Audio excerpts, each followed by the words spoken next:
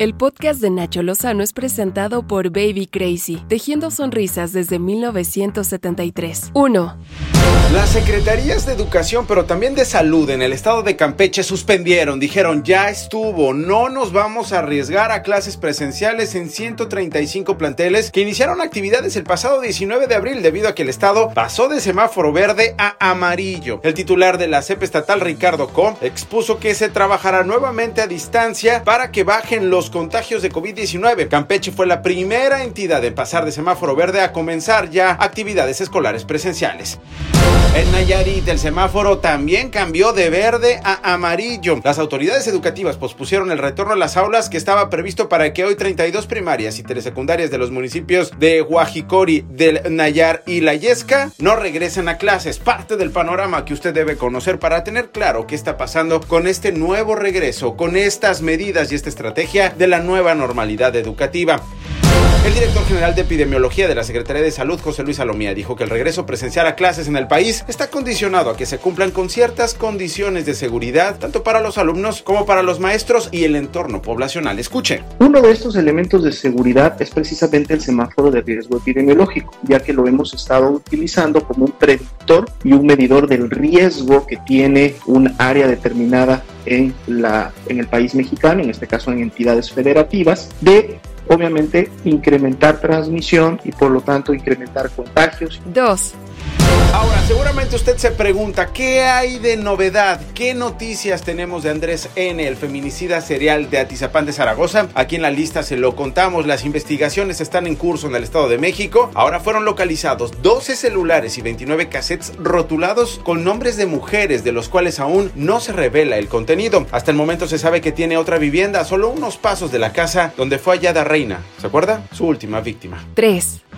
Autoridades de la Ciudad de México informaron de la detención de 4 personas, 3 mujeres y un hombre, presuntamente involucrados con el homicidio de Abril Pérez Sahagón en noviembre de 2019, mientras viajaba en su auto por avenida Río Churubusco de la alcaldía Coyoacán. Su ex esposo, Juan Carlos N., exdirector de Amazon México, fue señalado como el presunto autor intelectual de ese feminicidio. En enero pasado, la Interpol emitió una ficha roja para su localización. Tiene órdenes de aprehensión por incumplimiento de medidas cautelares, por intento de feminicidio y por feminicidio. 4. A 2 semanas del proceso electoral en México, sí, faltan 2 semanas. Parece que el tiempo se nos fue escurriendo, pero cuando nos demos cuenta, ya estaremos votando en la siguiente elección. Por lo pronto, en esta, que será la más grande de la historia del país, se elige gobernador de Nuevo León, entre otras gubernaturas, por supuesto, y cargos populares. Pero llama la atención que en ese estado, Adrián de la Garza, el candidato del PRI y PRD, ya ventaja con 30.6% las preferencias electorales sobre Samuel García, el candidato de Movimiento Ciudadano, quien bajó a 29.6 en una encuesta presentada por el diario El País. Al parecer, las investigaciones abiertas por la Fiscalía General de la República contra de la Garza por supuestos delitos electorales no han afectado su carrera, al contrario, mientras que Clara Luz, la candidata de Morena, se ubica en los mínimos niveles a los que cayó entre marzo y abril tras la difusión de un video con el líder de la secta Nexium, Kay Ranier, acusado en Estados Unidos por los delitos de explotación sexual infantil, posesión de pornografía infantil y trata de mujeres. 5. El Departamento de Justicia de los Estados Unidos de América informó que el director de la Comisión Federal de Electricidad, Manuel Bartlett, famoso por... tiene cuentas pendientes en la Unión Americana por el secuestro, tortura y asesinato del agente de la DEA, Enrique Quique Camarena. Los documentos del caso mencionan al actual director de la CFE como participante en reuniones con narcos y funcionarios antes del secuestro y después del asesinato de Camarena. Un temita más para la mañanera en Palacio Nacional. Estas fueron las 5 notas más relevantes del día con Nacho Lozano, presentado por Baby Crazy, tejiendo sonrisas desde 1973.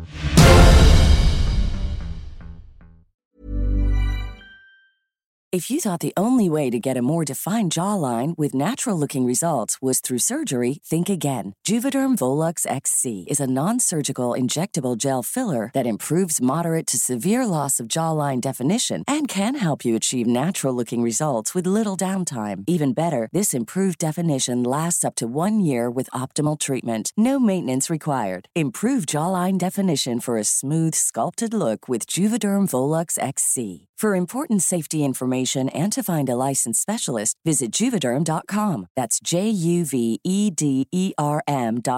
Not for people with severe allergic reactions, allergies to lidocaine, or the proteins used in Juvederm. Common side effects include injection site redness, swelling, pain, tenderness, firmness, lumps, bumps, bruising, discoloration, or itching. There's a risk of unintentional injection into a blood vessel, which can cause vision abnormalities, blindness, stroke, temporary scabs, or scarring. Talk to a licensed specialist to find out if it's right for you.